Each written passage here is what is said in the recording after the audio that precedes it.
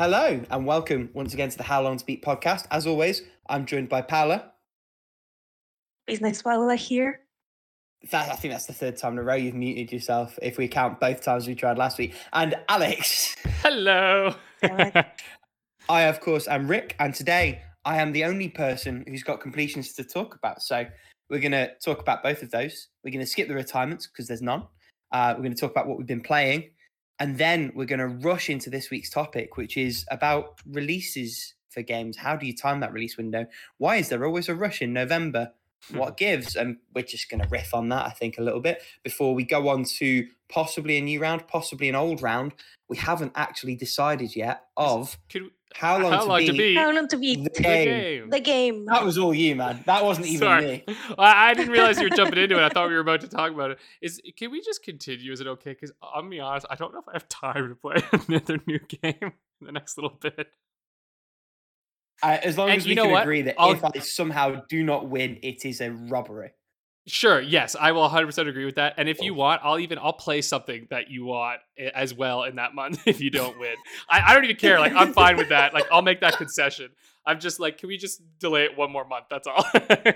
Oh, man. Yes, I mean, please. yeah. You know what I mean? I don't mind playing the set rounds. I'll be happy. I'm happy to do that. I'll play something. You know what I'll do for you, Rick? Even if you don't win, I'll play like a Vita game of your choice. How's that sound? Do you know what? I could go for that. Yeah, that seems like a fair compromise. Interesting enough, a little bit of topical news. They've just made, I'd say the community, have released a port of the Android, iOS, like mobile interquel of Dead Space for Vita. What? So I played it on the podcast a little while back. There is a mobile Dead Space game, helpfully called Dead Space, which bridges the stories of the first and second games. I played it originally on iOS, on my iPod Touch, partially. I then completed it like maybe a year ago because my iPod's starting to die and like I've slowly been picking away at some of those games. Turns out there's an Xperia Play version of that had like button controls, and someone's found a way to wrap that version and put it on Vita in such a way that you can play it. I'd play that. I mean, look, I'm Nice. jazzed for the Dead Space remake. That shit looks awesome, and so I'm like, yeah, I'm down to get back into that world. I never played that one. Oh, maybe you know what? It's a good game. I bet I did back in the day, honestly, but I don't remember it at all. Anyway, it'd be interesting controls. It's got sick touch controls, but it basically sets up how the virusy thing ends up in the situation it does for the sequel. Super not related to what we're doing now, but that might be it. Anyway, we shall see. That we'll touch back on that requires later. also have hacked Vitas. I don't know if Paola's. Anyway, yes. Paula has hacked Vita, so, I think, right? Oh, whatever. Okay. Is yours hacked, Paula? Isn't your Vita hacked, or do you just have two Vitas? I can't remember. Yeah, I do have two Vitas and one of them is hacked. Oh, there you go. Exactly, and me too. I got one hacked, one unhacked. For when I could I remote play my PS4 that I sold. I might as well hack the other one. I don't know why I don't have fucking hack that one, but whatever. I will someday. Okay, Rick, what the hell have you beaten? So 2 games, 2 decent games. Well, one really, really good game, one okay game. First game I beat, Link's Crossbow Training. Clearly the best one. It's okay. It's fine. The plastic you get with it is worth the price of entry alone. And that really does kind of colour anything you say about the game in a great sense. In the same way that Wii Sports is pretty lackluster in terms of content, but it also came free with your Wii unless you were in Japan. So like, it's hard to argue. What I like is that you can go back and play a practice run of any of the... So basically, there's 9 stages. Each stage is made up of 3 levels. Each of those levels is like limited to a minute of time. Even the boss battles, like you can time out of the boss battles, of which there are 2 in the game. Both like very clearly just stolen assets from Twilight Princess, as the majority of the game is. And that's not that it makes it any less fun. It's just very blatant that it was quite cheaply thrown together, which again, it's a packing game. That's fine. I kind of hate that to replay levels, you have to play them in bundles of 3 because there is some variance between the good levels and the bad levels. There's also some variance in control because you have ones where it's a static screen and it will move you from space to space to space, light gun style. There's ones where you are in a fixed point with a 360-degree view and a little radar in the corner telling you what direction things are approaching from. And there's one style where using the control stick on the nunchuck portion of the zapper, you can move freely. Now, that is best to worst in terms of controls. One of the issues going back to Wii games is that anything that used the pointer for aiming, there is an area of the edge of the screen that you cannot, in fact, aim at because that is going to move the aim window. Now, in first-person shooters where it's not timed, e.g. Metroid Prime 3, not really an issue. And there's lock-ons and there's other things that facilitate that aspect of the control setup. A game where it's a score attack and precision and speed are both integral and you're on a really strict time limit can cause a lot of frustration and pulling of hair. Particularly because the thing that this game does is you have a multiplier for every consecutive hit that you make. And I very quickly worked out that the way to score points wasn't to try and hit every single target. It was to make sure that every single shot hits something. Which is fun. Like, it's a really good setup. It's really cool. Except that in the fixed point 360 levels, and to a lesser extent in the free movement levels, the game sort of feels like it's conspiring against you because of the limitations of that setup. Still had a really good time. It's like 2 hours of gameplay, unless you really want to score chase. I think I got 1 gold medal, 1 silver medal, and then the rest were bronzes, which is the minimum you need to progress. Saw everything it had to show, enjoyed it, would never recommend it to anyone who wasn't actually getting it with the zapper. But it's cool. It's, I think I gave it a 6 out of 10. Maybe it could have pushed to a 7, but it's functional. There's some fun to be had. It's short and sweet and fine. TM. The second game I completed, much, much better than fine. That is Shovel Knight, the Shovel of Hope campaign, the first one it launched with. Oh boy, this game's incredible. Hell yeah. There's a couple of games I'm still playing that I had intended to finish before I got through Shovel Knight, but such was the draw of the shovel that I just kept going back and back and back and back. Everything I said about it last week still holds true. The game feels incredible. The aesthetics are wonderful.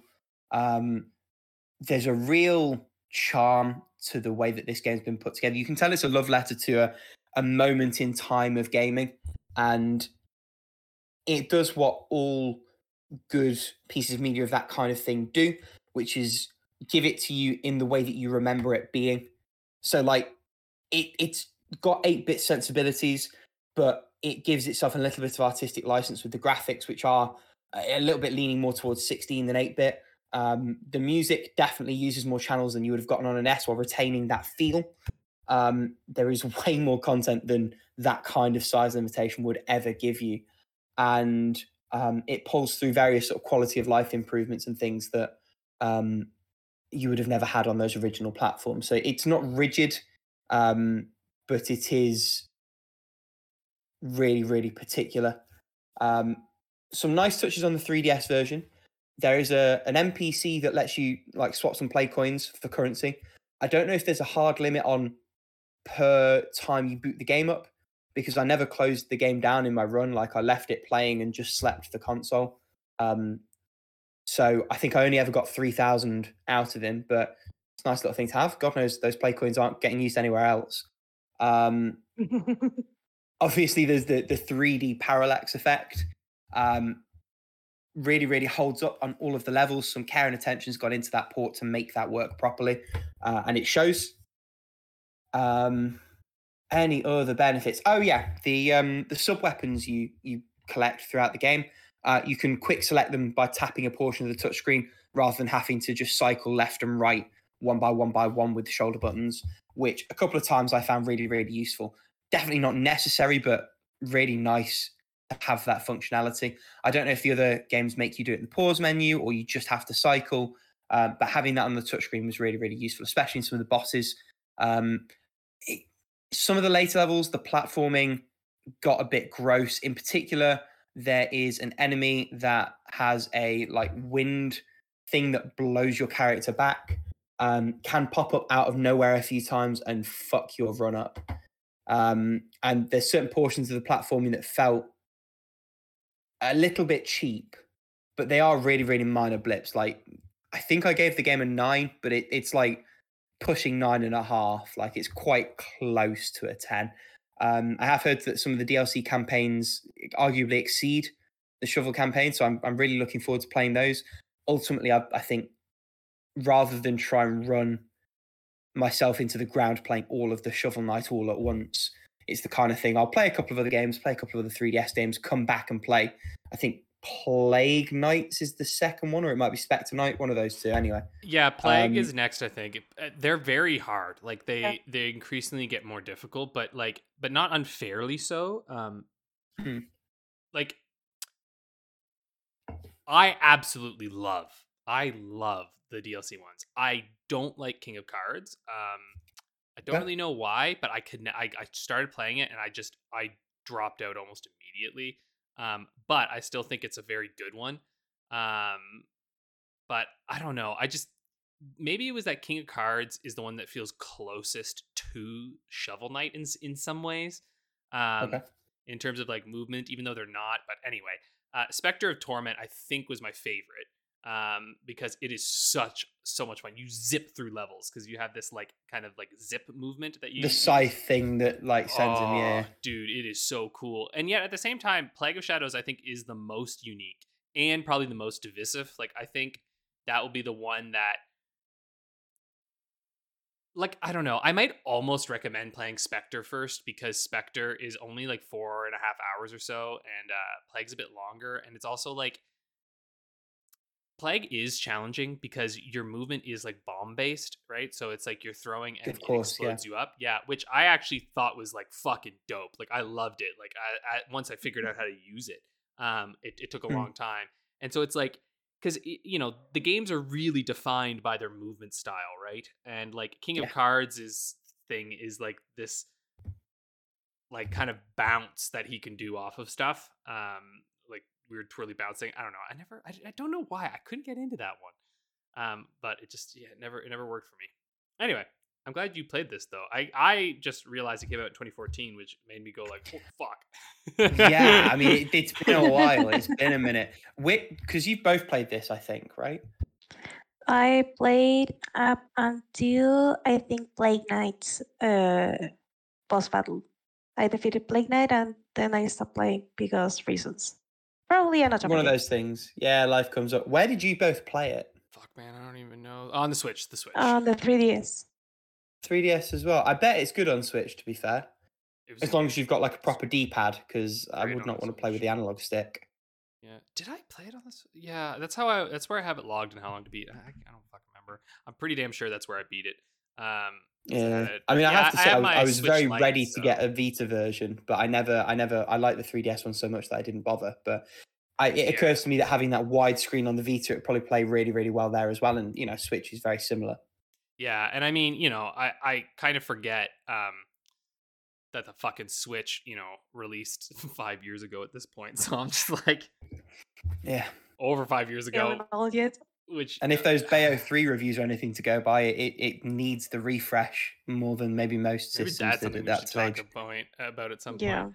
I don't know. I always hear, because people always say things, they're like, "Oh, but that's not what the Switch is about." And I was like, I don't give a shit anymore. Like, I'm just like, I'm fucking done with this idea that the Switch is fine because it has a different concept. No, it is not okay anymore. No. When that hardware was outdated when it came out, right? Because like the argument, okay, this is what the argument feels like to me. It's like somebody telling me, right, or telling you something where it's like, hey, just because you're like distributing your movie on VHS doesn't mean that it's any less like, it's like you got to upgrade this shit at this point because everything else has moved on, right? Like the editing capabilities, the way that you're doing it, it's like, yeah, I could release a movie today on VHS. I can still do that. And that is totally fine. But do you know how many hoops you have to fucking jump through to do that? You have to jump through a lot of fucking hoops. So to release a game on the Switch now, you got to do the fucking same hoops as to release a fucking movie on VHS. It's backwards. Anyway, fucking God. I'm like, I just can't handle it anymore. I love Nintendo so much, but I'm like, dudes, we gotta move up a little bit. Especially now that I'm Yeah, noticing. especially since Yeah. even the exclusive games are like struggling to run sometimes. So when you are building stuff, especially for the Switch, and you can get it to run well, you know it's time for a refresh. Yeah, you can't all be Yeah. Capcom. Nope. uh, Nope. you know what I mean? Should we crack on? I think I've Yeah. said everything about Shovel Knight. I'm sure I'll gush more when I get to one of the DLC campaigns, but needless to say, the game is excellent wherever you choose to play it. It should be 3DS, but wherever you choose to play it. Also, we're in record timing getting to our playing then. Yeah, 'Cause well, you two not pulling your weight will do that. Yeah. Listen, I'm playing other things. I'm playing in real Hey. life. Yeah. I've been playing Lord of the Rings stuff. I've been cheating, like Pala did last time. 'Cause I'm not going to talk much about it, but I've just been playing the Middle Earth strategy battle game, like the tabletop one. So there's like a local community, and so I went out and it is actually, it's, I gotta say, it made me realize, like, you're like, right, video games are just a lot of, like, and RPGs are just tabletop games that hide all the dice, like, you're like, yeah, basically, right? Yeah, or in a rather way. the other way around, like tabletop games are video games where you have to do all the calculations. Yeah. Yeah. Well, I mean, I say it the other way because tabletop obviously came before video games did. Yeah. I mean, well, they did. Like, what do you mean? Yeah, maybe, but also that's just a history thing. But of course, this one is made after them, so they can benefit from it. But yeah, it's just really fun getting to play with others, like in physical space. And I have to say, as someone who lives in the Great White North, winter's coming right now. The cold has hit. We've already had snow a few times. It's not, the snow hasn't stayed, but it's come. And so you need to find hobbies wherein you can do things indoors. So tabletop gaming, perfect hobby. On that note, I guess I can talk about what I'm playing then. Yeah, by all means. Yeah, go ahead. I might as well start with, since I just hit on Lord of the Rings, still playing Middle Earth Shadow of Mordor. I'll talk a little more about the game this week. Since last week I mostly just talked about shows. But it's basically like, I mean, this game, because you've played this, right, Rick? Yeah, I loved it, 100%. Yeah. Did you play the second one? I own it for one reason or another. I've never gotten round to it, but I waited until after all the controversy had ended and they like patched out the microtransaction stuff that was with it on launch. Because that's the thing, like, there's a right when roguelike Shadow of Mordor came out, it was this incredible Nemesis system, and some higher ups at WB were like, "Oh, sick, we could charge for that." Yeah, which obviously you can't because it breaks the fucking game. At the time it came out, I didn't have a PS4 when it came out, if I remember correctly.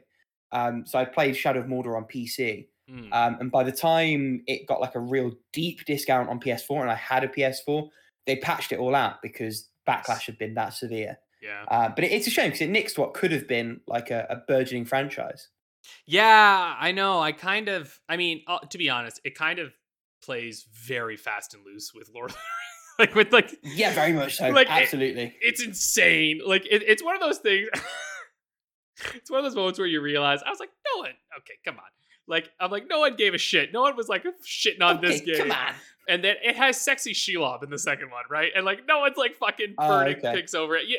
So anyway, there's stuff that I'm just like, I don't care. I'm like, I don't give a fuck. As long as people like do whatever with Lord of the Rings, I don't give a shit, man. You do whatever you want with the stories as long as you kind of hit at the main sort of themes within it. And what I love with this game is like the idea of being connected with Celebrimbor is such an interesting concept.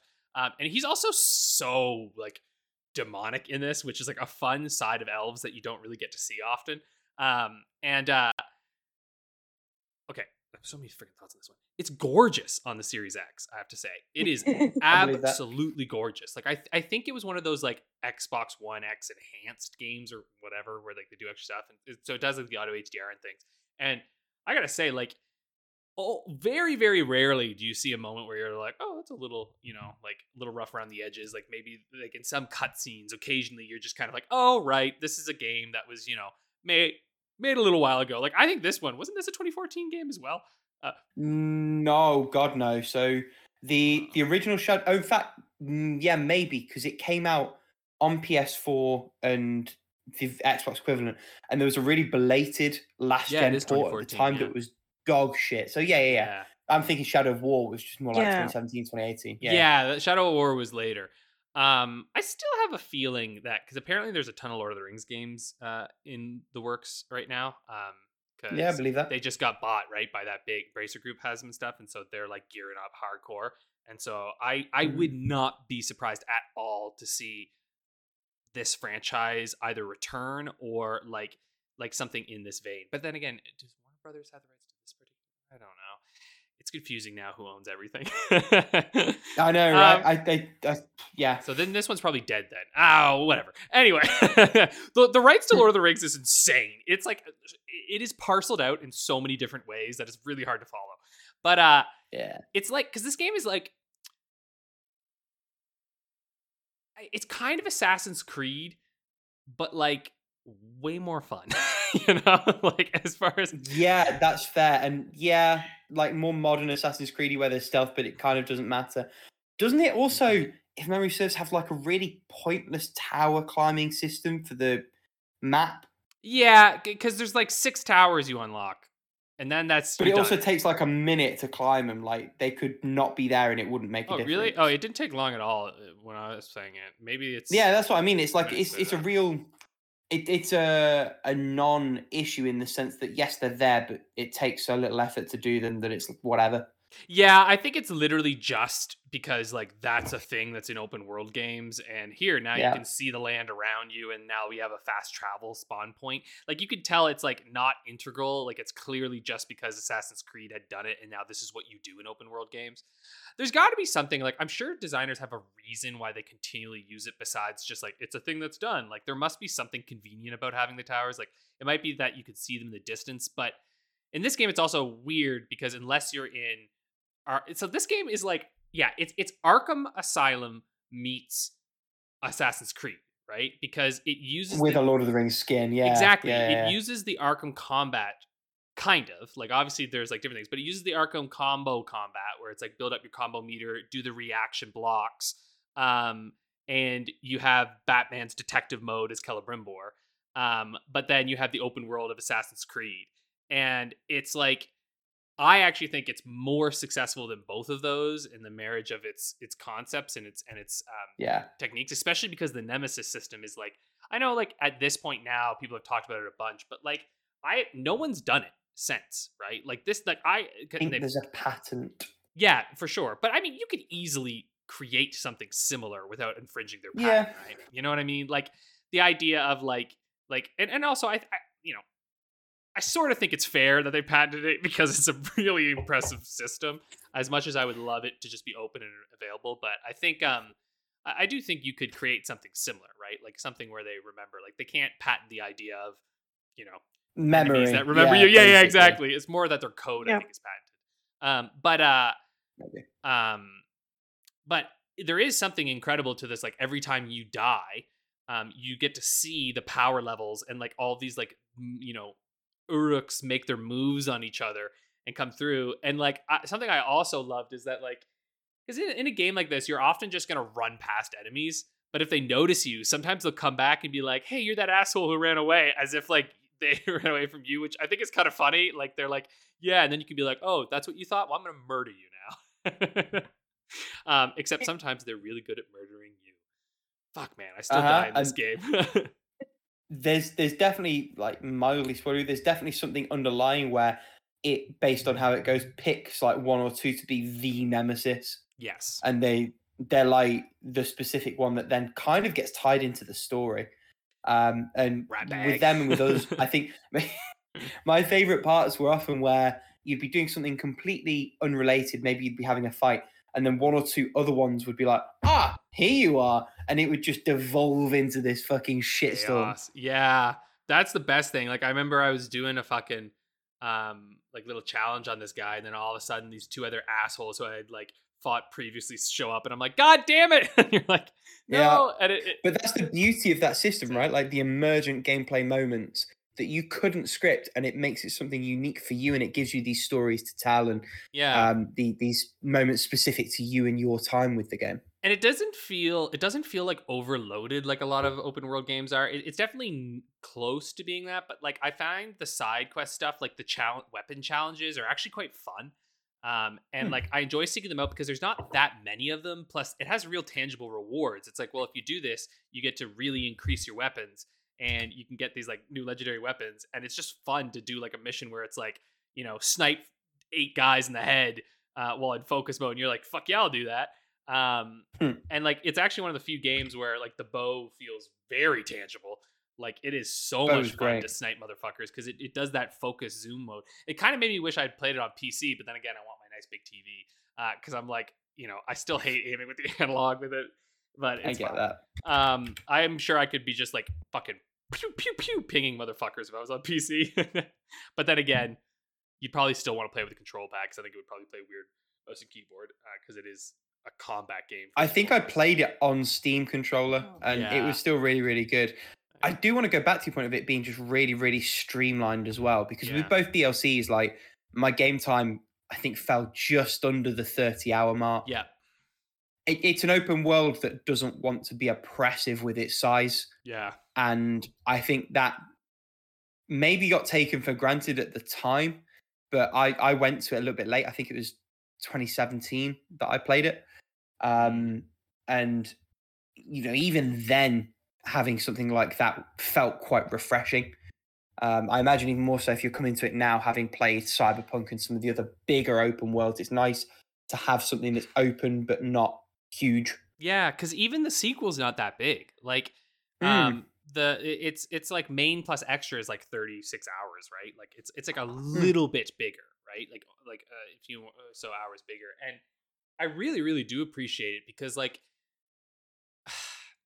I like open world games, but there does come to a point where you're just like, fuck, okay, I get it, right? Like, I'm like, you got a big world, whatever. But this one, it feels dense, right? Like the world's not super big, but there's always stuff going on in it. And so it feels really satisfying. I'm actually quite excited to get to the sequel because there's this DLC where they did like a roguelite in like the desert. And I'm like, I'm ready to try it out. Ooh. Yeah, there's like it's like a permanent death. Yeah, apparently it's really cool and really fun. So I want to try that out. But because now I have all the DLC and stuff. So I remember at the time, I think some people were kind of disappointed by the DLC, but from what I remember, it's fine. Like if you get it in the game of the year, it's fun to play.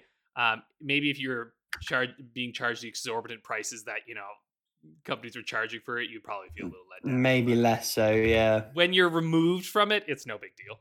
Anyway, that's Shadow of Mordor. It's like I highly, highly recommend it. Like these two are easily the best Lord of the Rings games that have like ever been made. Like they're just because they're some of the best games out there in general. Like they're super, super good. So I just feel very happy that Lord of the Rings was put over top of this. I'm like, yes. And what else have I played? Oh yeah, Castlevania Order of Ecclesia still playing. I haven't really got much further in at all. But it's a nice little Halloween game, It's spooky. Yeah, spooky. And it's really tight. It feels good. It looks great. It's a fun game. I wish I had more to say, but I don't right now. But I will soon. Crusader Kings 3, I am still completely and entirely baffled by this game. It's likely going to hit the retirement soon because you can't beat Crusader Kings 3. I don't know. Do you beat it when you complete like a campaign? I guess like they literally say when you start the game, they're like, Crusader Kings 3 is not about winning; it's about playing. And because you can't really win, right? You're creating a dynasty, and eventually that dynasty will die, and it will be over, and that's fine. So it's just like what's going to happen to you along the way, which I think is really fun and neat. But Jesus Christ, man, Paradox Games, it's like you feel like you're entering into a PhD program or something to play a game, which I can appreciate, like I get it. But it's like, I was starting that tabletop game, right? And that has a giant rule book that I had to get familiar with. And I'm like, I only have time for one big complicated thing in my life right now. But I'm really glad I'm trying it out at the moment. I think another one of my wives died, so I'm on number 3 now. But childbirth sucks, man. That's a sentence. It's My bad wife stuff. keep playing. I'm on number 3 now. I feel like I'm in House of Dragons right now. It's like just bad times. Which I think there's actually a really cool Game of Thrones mod, but I think that's only for Crusader Kings 2. I don't think they brought it over to 3 yet. Yeah, I think that's for number 2 as well from memory. Yeah. Anyway, I'm going to continue to try and rule Ireland and with a iron fist. That's kind of it for me, honestly. That was fun. I like I said, I haven't been playing. Oh, I wasn't trying to be a pun or anything. I guess it kind of is. But what was I gonna say? God dang it, Paladin, you got me all discombobulated. Whoopsie daisy. Yeah, like I said, I just haven't really been playing a lot of games because I've just been busy and I've been just painting miniatures. My eyes are just like I've just been doing that like all week. I've had that classic look where like I'm nearsighted, right? So like I've been like pushing my glasses down and I'm like, you know, looking over my glasses and then I'll look up at the TV while I watch the shit. I'm just like, I'm an old man now. Which I know Tiamat just went, no, you're not, but it's all relative. Why don't one of you take it away? Who wants to go? Pal, actually, why don't you? Go on, pal. You've not gone yet. Yeah. I'm still technically playing Pure Faded Memories. I haven't started Jank's route yet, but hopefully I will soon. I played a lot of Guardian Tales, so I haven't continued with the story. I'm just farming materials for my existing characters. And I actually got the weapon, the special weapon for one of the characters that I played last week. So I'm now trying to get the last character from the special Slayer's banner. But I don't think I will, to be honest, because Lady Luck is not always on my side. Lady Luck was on my side to get Rina, but I think she left me now. So I am sad, lonely Paula. Oh no. And I've played a little bit of Pokemon White. I've made my way to Nimbasa City. That's where the second gym is. And right now my party has Agabutops for some reason. Like I found it like out in the wild because of the randomizer stuff. Mhm. So I am rocking 2 water types now. So let's see where that gets at. To be honest, I don't remember if we had all the water TMs that we have on. No, we have like half of the water TMs that we have on Pokemon Soul Silver. As you know, Soul Silver has the highest amount of TMs in all the Pokemon games, like at the very least of the water type ones, because they As have we all know, Whirlpool. as everyone knows, Sorry. that common knowledge for everybody. All of the I'm They joking. have- Sorry, go on. They have Whirlpool, Waterfall, and Surf, and I'm pretty sure they have like one more useless TM. Oh, they have Flash, but they don't really use it, so you can keep it. Actually, Platinum is the one that has the most stupid TMs, like the fog. Like, oh no, it's foggy. Now use the fog, and it's not foggy anymore, and you don't have to use it like ever again in the game. Anyway. Little rant over. Like, do you surf in Pokemon White? Like, I don't remember any large bodies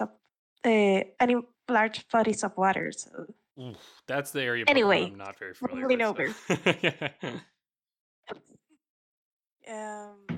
And so far, so good. The game itself is fun. So I have to say, since I probably have types of Pokemon that the game didn't intend to me to have up until later, because I don't even have like a route to fish out water Pokemon with.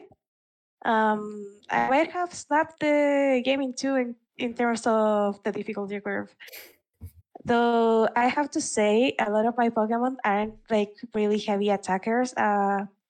like not right now, so I have to use different strategies from what I usually use. Like I am actually using Leech Seed and Absorb with my Shroomish and Stansport, so those battles do last a long time, I think. Or my Tinto, since Tinto is more of a special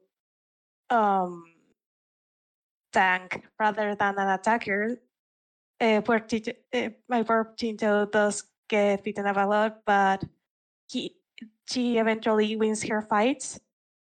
That's what I have to say. Like the battles feel a little bit slow unless it's something I can beat up with my starter Pokemon, because the Pokemon that I have right now aren't really attackers, like specialized in attacking. So I think I'm gonna have to level up a little bit more.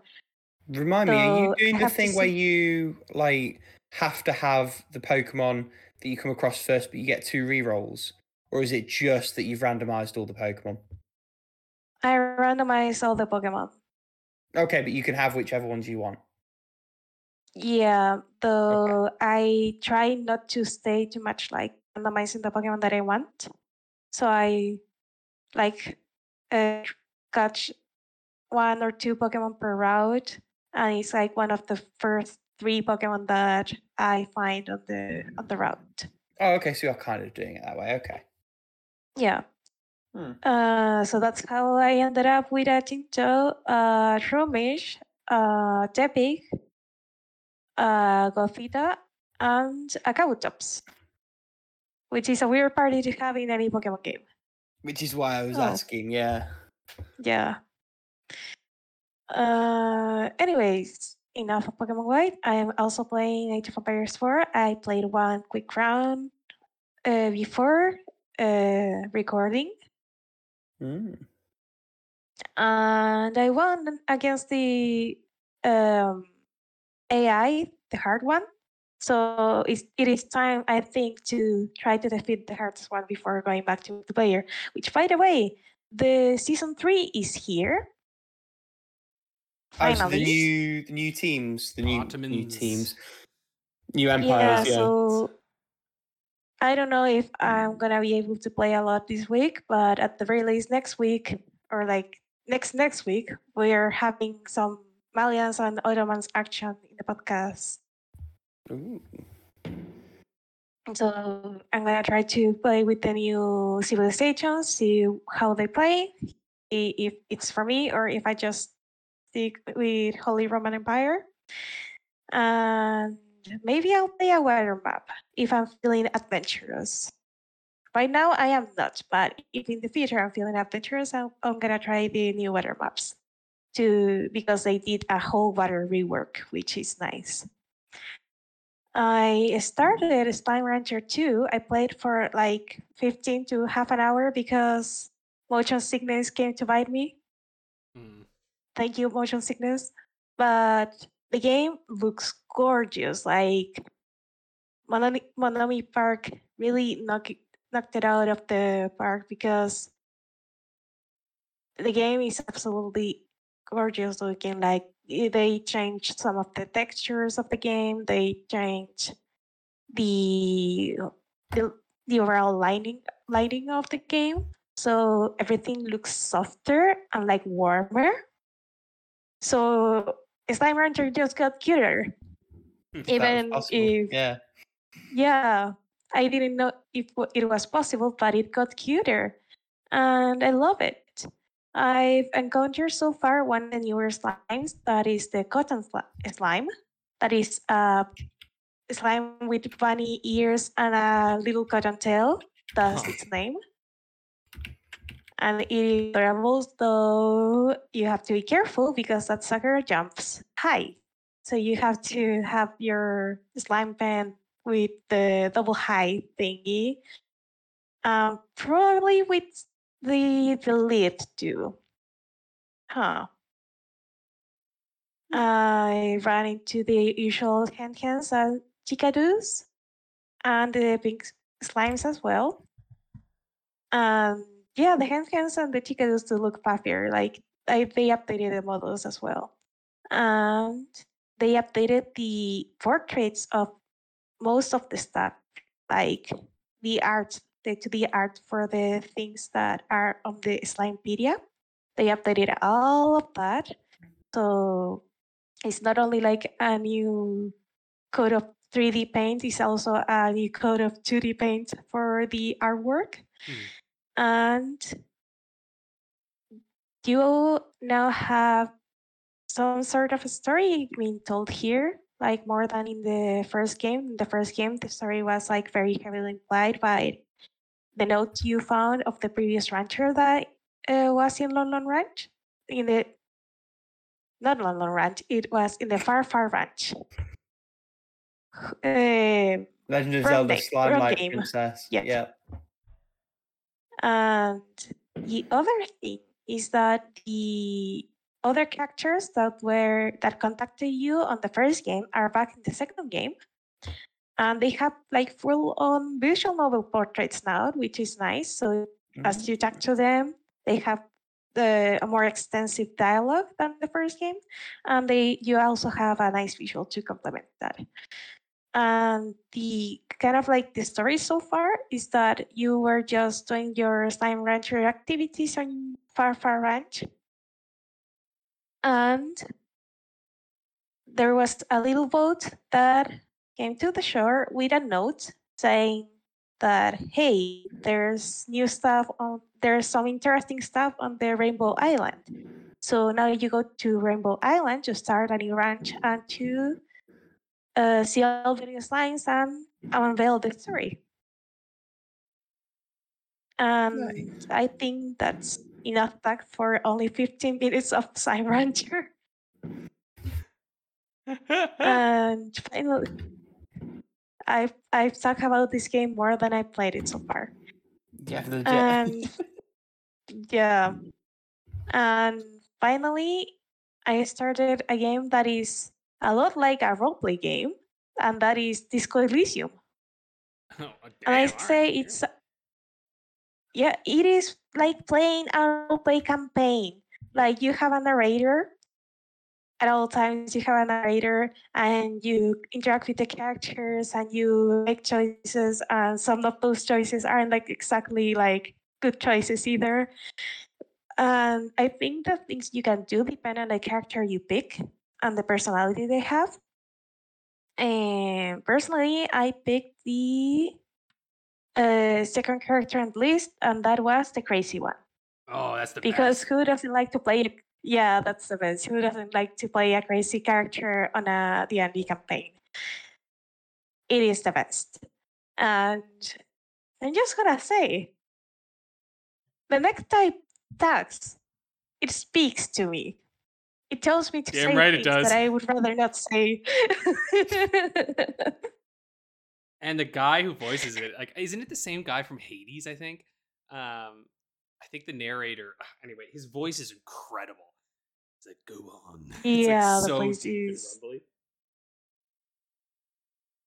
the voice acting in the game, because I am playing the version that got the voice acting added to it, is amazing. Like I would recommend everyone to play the voice acted version of the game because it adds so much life to it.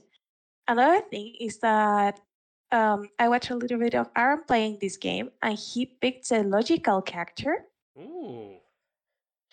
And it was like we were playing two different games at some point. Like the I forgot the other cop's name. Kim. The one Kitsuragi. that Kim, yeah, Kim.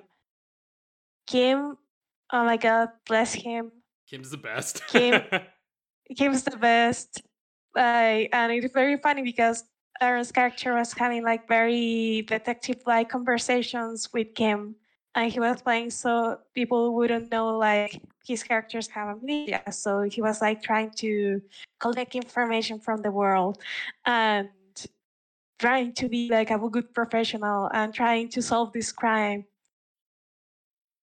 And he was like getting along with Kim. Well, my character was like a hot mess. He was like, hey, I'm not gonna lie, I don't remember shit. Who are you? Why am I here?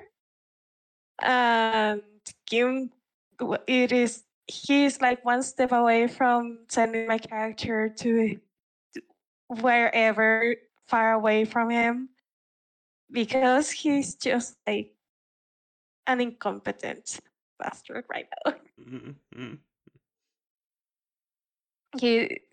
He's such a mess right now. Nothing makes sense, and a character actually started hitting on the old lady on the wheelchair because like the necktie told me so.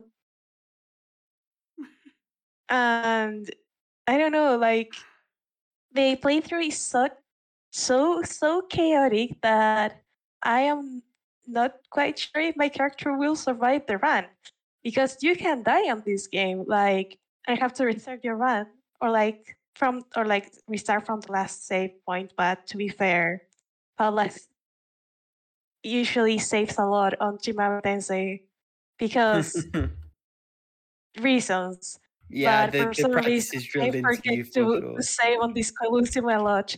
Oh yeah, I quick save so much in Disco Elysium, it's ridiculous. Yeah. And another friend, Visa, another friend of the podcast, started the game too. He made a character and died like 5 minutes in because he was trying to get the necktie without turning off the fan. I know exactly what that. So Yeah, he's there are some hilarious outcomes that So- you can get in this game. Yeah, and it is very fun. So even if Biz and I are playing the exact same character and we are both kind of chaotic in our decisions, we are still like making different decisions. So this game, in that sense, is amazing because not two players will have the same experience, even if they do pick the same character. It is the ramifications that it has means that your experience is gonna be probably different each time you play it, even if the overarching story is the same. Yeah, I mean, what game can you play where you can be an anti-fascist communist or a total totalitarian? Like, I mean, there's like literal levels for Yeah. like communist. I love it, and like, oh fuck, it's such a good game. It does make me want to go back and keep going, but yeah, it's a lot, but it's so good. Yeah, I know I can see why you said that it is a lot of text that you have to read. It is a lot of text that you have to read Yeah. because everything is narrated and there's a lot of information that you have to really be like looking for and have to be very attentive when you Yeah, have to be paying attention to this thing. and it's not, Otherwise, you will miss things. right? And it's not like some games where you could just kind of ignore some stuff, right? And just be like, that's not that necessary. I can skip this text. It's like, no, all the text is so No. incredibly well written that you're like, I feel bad if I try to skip some of this. And like, you're probably actually going to miss some important information. So it's like one of the few times where I'm like, yeah, they've earned all the text that they've put into the game. But man, did they put a lot into the Yeah. game. This has to be like the equivalent of like fucking 6 novels. It's so much writing. Yeah. Though I am very looking forward to the rest of the adventure, and I'm really curious if I'm gonna be able to make a successful run on my first try, or if I'm gonna die in the process. So that's gonna be fun. So enough about what I've been playing. Rick, tell us what you've been playing. Sure thing. So this week, weirdly, has been quite a busy one. So although I've completed 2 games, there's not loads extra to go into it. So I'm technically still playing A Link to the Past. Haven't played a lot of it. Guacamelee 2, I have played a lot more of. Still really, really good. I've got a soft spot for Chicken Juan. There's a power-up you get quite early on. Instead of like having a morph ball or like a crouch ability or anything like that, you can literally turn into a chicken who's like a third your character's height. and there's dungeons that you do that are like specifically chicken. You have to play through the as the chicken, and the chicken has most of the same moveset that you do, with the exception of its special moves. So you're like grabbing enemies with the chicken and suplexing them as a chicken. It's just so much fun. And the chicken's floatier, so there's like a discernible difference in terms of combat as well. Real great game. I think I'm approaching the end because I've got all the main special abilities for Juan. I think I'm missing a special ability for the chicken.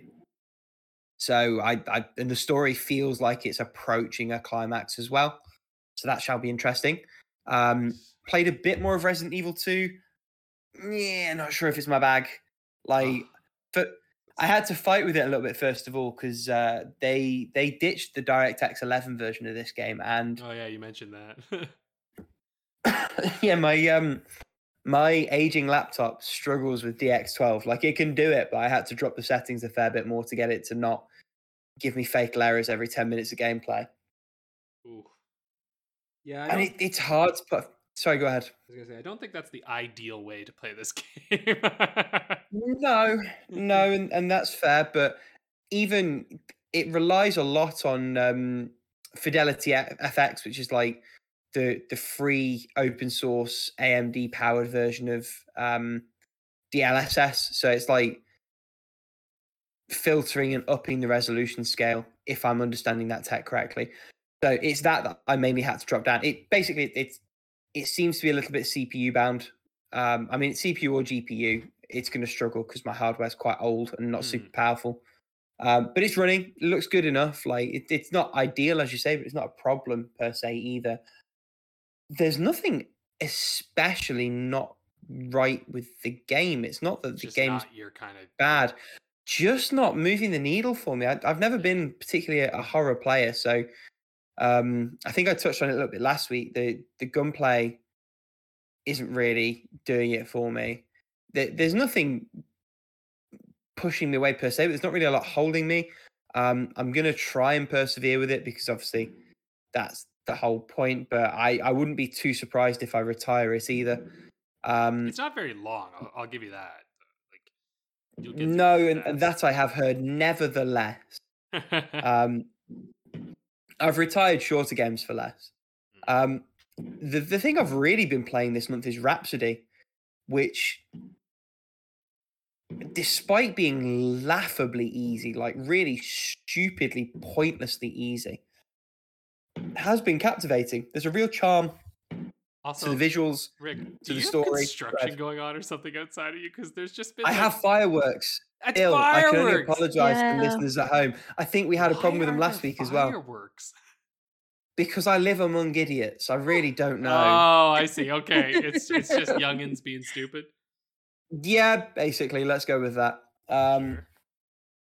Rhapsody is very engaging, very charming. The systems don't really make a whole lot of sense,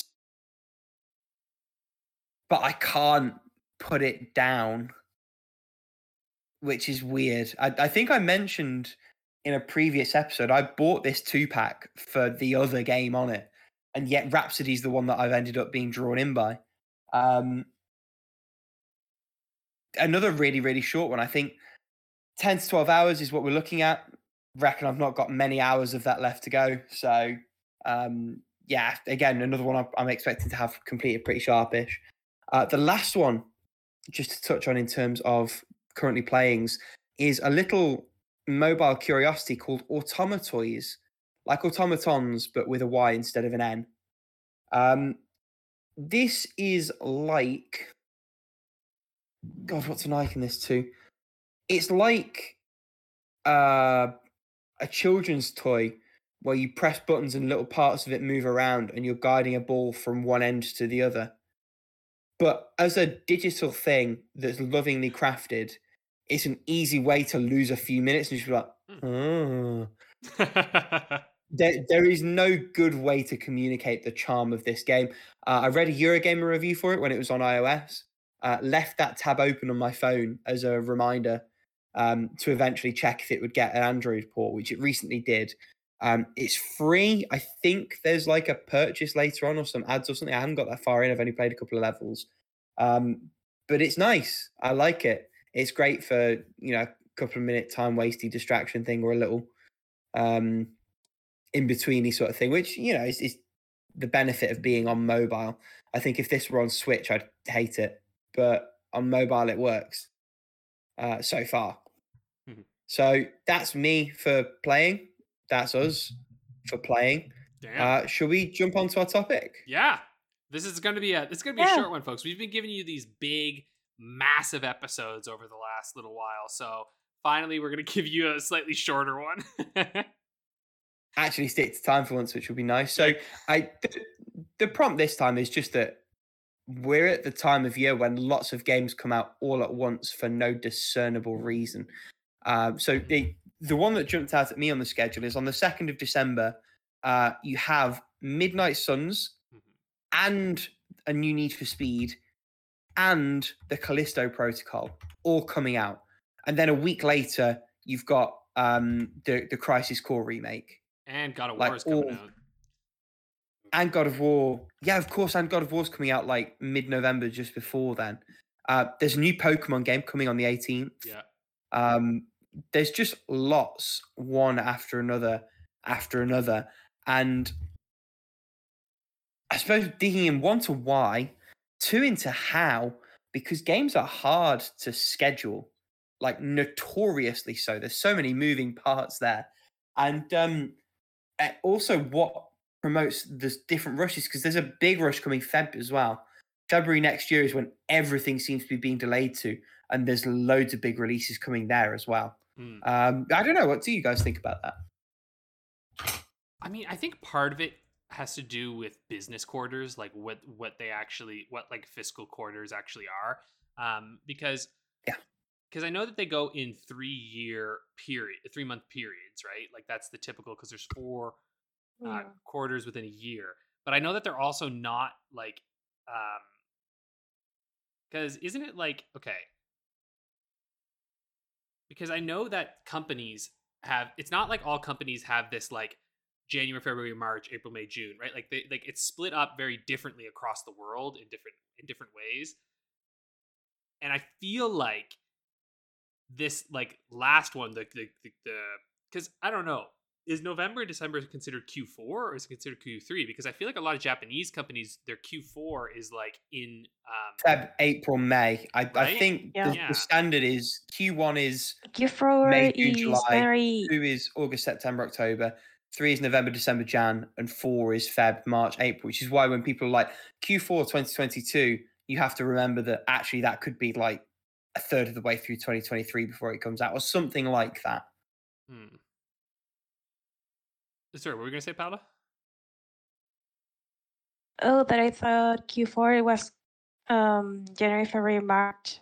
But now that I think about it, Isn't it it's January? I don't think it's neat. until I don't think it's that neat. Google will know. You know what? It's really hard to find on Google. Because like in Canada, ours goes from January to December, I think. Like it's like, it's like it follows that kind of calendar. But I'm having oh my God, my dog is farting so much right now. I want to kill myself. This is the worst smell I've ever. You jerk. This is the quality podcast content people I'm gonna come for. Go throw her out the window. That's what you're getting.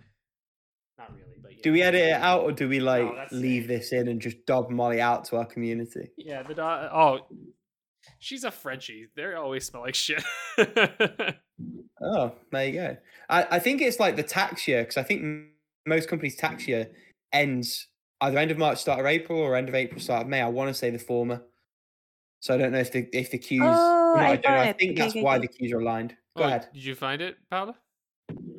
Yeah, I found out that first of all, I remember that the fiscal year for Japan Starts in it April. started like in April because that's where the classes start.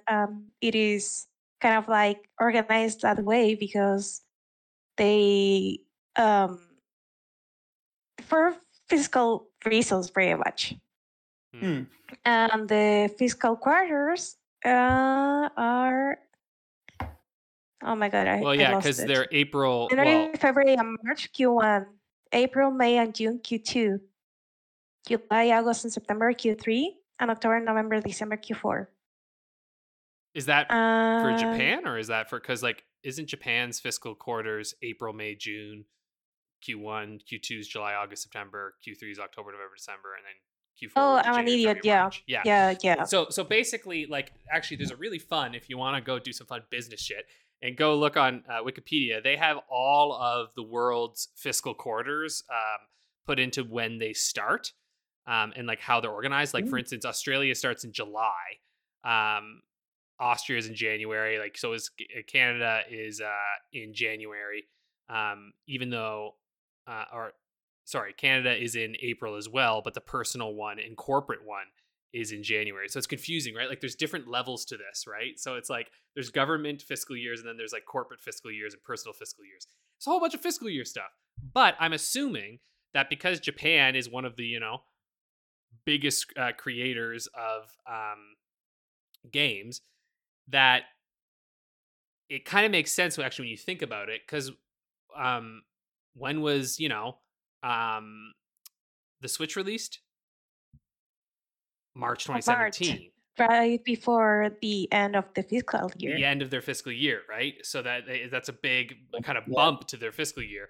And in fact, when I think about it, and I don't know if this is can be backed up by anything, but it does seem like a lot of Japanese games release around that time. And when you're looking at the US games, like a lot of those games you talked about are US based games that are coming out in November, December, which will be the end of their fiscal year. Which seems to me like something that these companies are probably trying to push out, right? They're like, all right, we want to make sure that we have something big at the end of our year, to make up for any shortfalls you've had. Yeah. But then also probably to like blend off into the next year. It's like if you release a big game at the end of that makes your next year start look great, right? Because you're probably still selling a shit ton of those games. Like Santa Monica's going to look real good. Of course, then you have the weird thing of like how Sony's owned by the US and by Japan. I don't know nearly enough about how businesses like to run, so we could be wrong entirely about all of this. But like from the layman's perspective, I feel like that's likely where a lot of the pressure comes to release things, right? And when you think about it, like most countries, it seems, except Australia, but like the summer is typically the middle of a fiscal year for most countries, that at least countries that are really heavy into video game development, right? And it seems like, because that always seems to be the dry zone. I mean, for the love of God, July and August, it's like there's nothing, like games are just like, yeah, no, we got nothing right now. And which I guess also makes sense, because what do people tend to do in the summer, at least in the Northern Hemisphere? Go on holiday. Yeah, go on holiday. Albeit, you would think that a holiday would be a time when people would have more time to play games and do other things. But also, you need your company around, and you need like, imagine these days too, right? I'm sure you could have done that in the 90s when a game goes gold and that's fucking it. But like nowadays, a game releases and that's actually the busiest fucking time. Right? Because like the minute it releases is when everybody is all hands on deck, because they got to patch shit, and like there's constant work that they have to do. So it's like, it actually seems to me to make sense that games are being released in like November, this November, early December timeframe, because it's like, get all the shit you need done before people start taking their vacation, and work them into the ground, right? Which is unfortunate and cynical, but I don't know. I can sort of see how that might happen, right? Because like, at least in the northern, and of course I'm very biased right now, thinking like kind of Europe and North America thoughts. I really just don't fully, like, I kind of know Japan's work culture, but obviously not a ton here. I know that they work very intensely kind of all year round, but at least in Canada and the US, I find that kind of synced up with our school year, this September, October, November, December sort of time period is like a heavily productive time period where like people are just like battening down the hatches and getting things done. Anyway, I don't know. What do you think? I think it's like the structure of the fiscal year impacts a lot, like when the games are being released. But also, especially for some games, for example, Pokemon, you want that released near Christmas, because what's gonna whether parents gonna get their son the latest Pokemon game or like the latest insert name here game in the series. Yeah. So it kind of makes sense to me. Like they want the game to be kind of fresh still, like in Christmas, because that's where you're gonna have like an increase on player base, especially for the online stuff. I feel like that makes sense Yeah. for North America and in Europe and whatnot too. But I'd even argue too though, like even like Christmas aside, that time of year, November, December, there are so many holidays for so fucking many like faiths and like countries, right? That it seems like it's just an apt time to get that shit out. But then I guess too, February, there's another huge goddamn holiday that hits in February, which I guess hasn't been like capitalized on as much lately, but like Lunar New Year coming out is such a huge time as well. And then you get like Golden Week coming up. Anyway. I suppose for me, like obviously when a game gets released is interesting. It's interesting how little, or at least how little compared to how much you'd think it would matter, companies take into account other big releases around it. So, like, for example, if you are the company who on December 2nd is releasing the Callisto Protocol, like, you don't ideally want to be going against a really promising Marvel game at the same time. It's not necessarily overlap in that instance, but it's going to take a lot of sort of mind share and new space and things like that. And there's often prevalent examples. The one that always springs to mind for me is Titanfall coming out at the same time as Battlefield, where it's like you've got two big FPS things and you're releasing them together.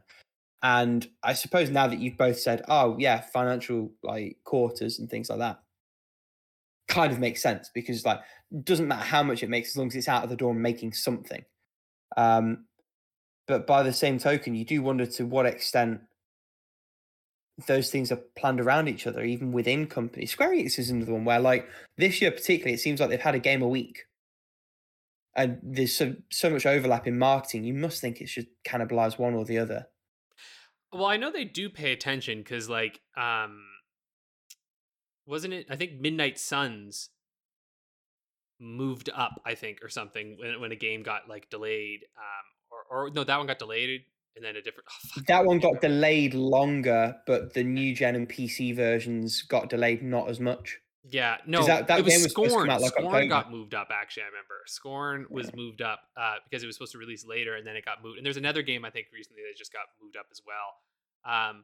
But like there are a few games that like games get delayed, and then they're like, oh, actually, let's take that slot. So like it does seem like, and also for instance, when like even when Starfield had been announced for like November 11th, and then even when it got delayed, like no one was like, well, we're not touching that date, right? Like, it's just like one of those things where it's like, it seems like there are these kind of like agreed on things. Like I'm sure some publishers talk, because like I would imagine that as much as we talk about competition, right? Like ultimately, I would assume all of these publishers want their games to sell as well as fucking humanly possible, right? So like, it seems to me as though it would be in everyone's best interest if they at least talk a little bit about when the hell is your game releasing, right? And like getting some slight idea so that you're not actually going up against each other.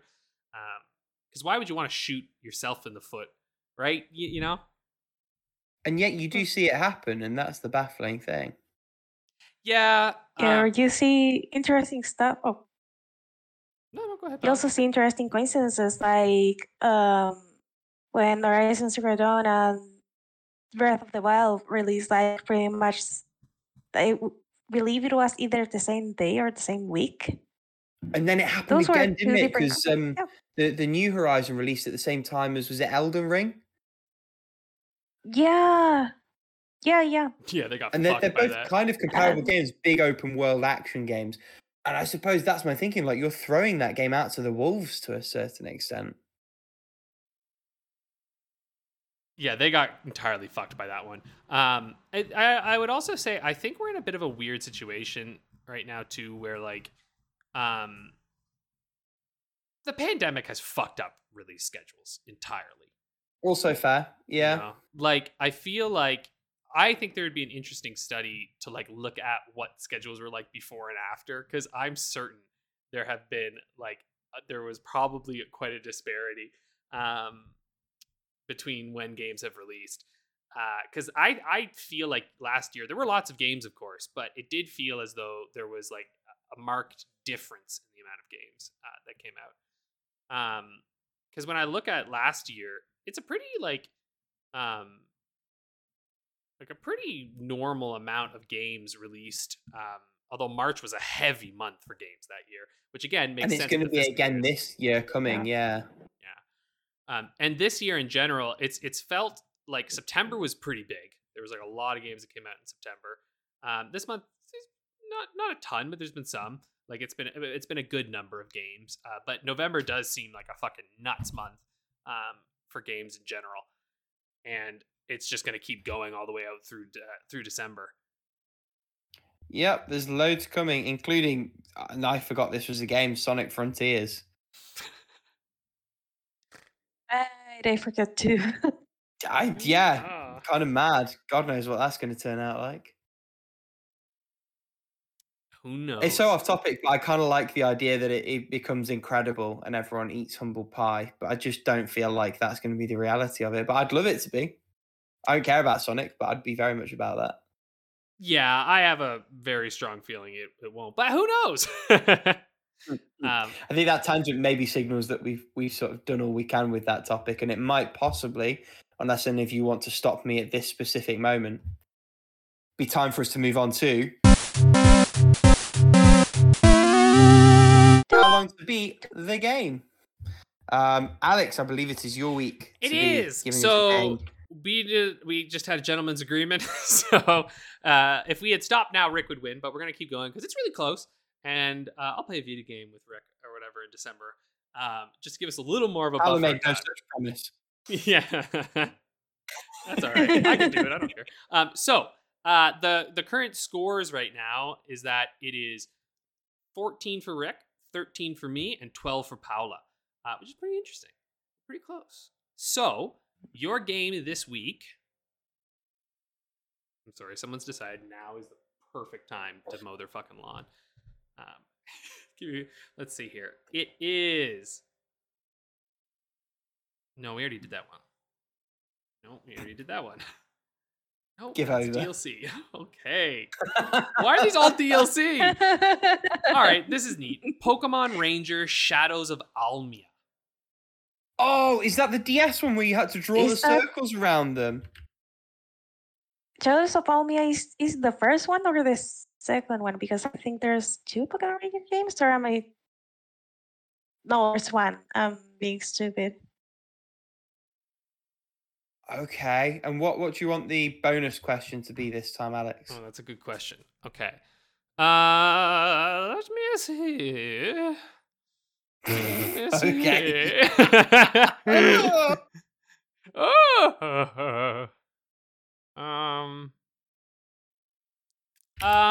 Okay.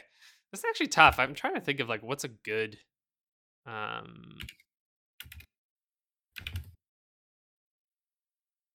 okay. I like this. What platform has the least number of completions for this game? So basically, when people submit this game on How Long to Beat, they can put down what platform they beat it on. And I want to know what platform has this game been beaten on the least amount of times. That is going to be interesting. Because I can think of 3 platforms, quote unquote. Oh, okay. Mm-hmm. Okay. Ha! There's a whole bunch. I'll tell you this right now, because I'll give you like it's not even really much of a hint. There are 4 platforms listed for this that people have put in. Okay. Yeah. Okay. Officially, there's only 2 listed, but yeah. This is a tie break potentially. So I think I know the 2 you mean, but which one is it? Yeah. I wouldn't have got this, I don't think, but you might. So we'll see. I might be barking up the wrong tree, but I think I know where you're going with this. Okay. Yeah. If you do, I'll be impressed. Because even I'm not really sure.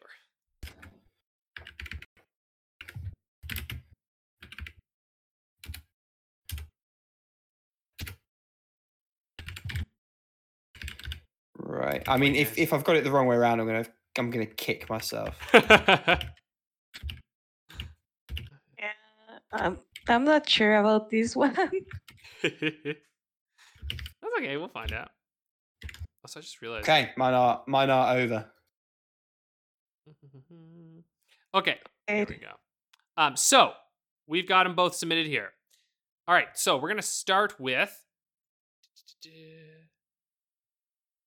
our main times here. Hold on, I'm gonna pull it up on my computer because I've been using my phone, but I want to use Discord to find your times. So what we have here, Paula has said 22 hours, and Rick has said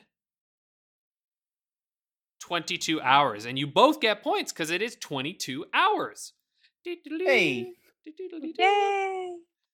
All right, now, let's see here. For main plus, Rick has said 28 hours, and Paula has said 32 hours. It is, in fact, 26 and a half hours. Okay. So, Rick, you're going to pull that point Ow. there. For 100%, Paula has said 40 hours, and Rick has said I've overshot 50 this. hours. And Yeah. you've way overshot it, Rick. It is, in fact, 40 hours. Oh. So Paula is There going you to go. get that point. All right, now, this last one, the lowest platform. Paula has said emulated.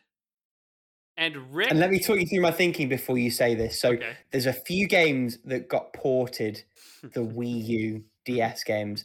Now, either I've got bamboozled here and you've curveballed me and Paula's just got these 2 points, or this is one of the few DS games that managed to get a port.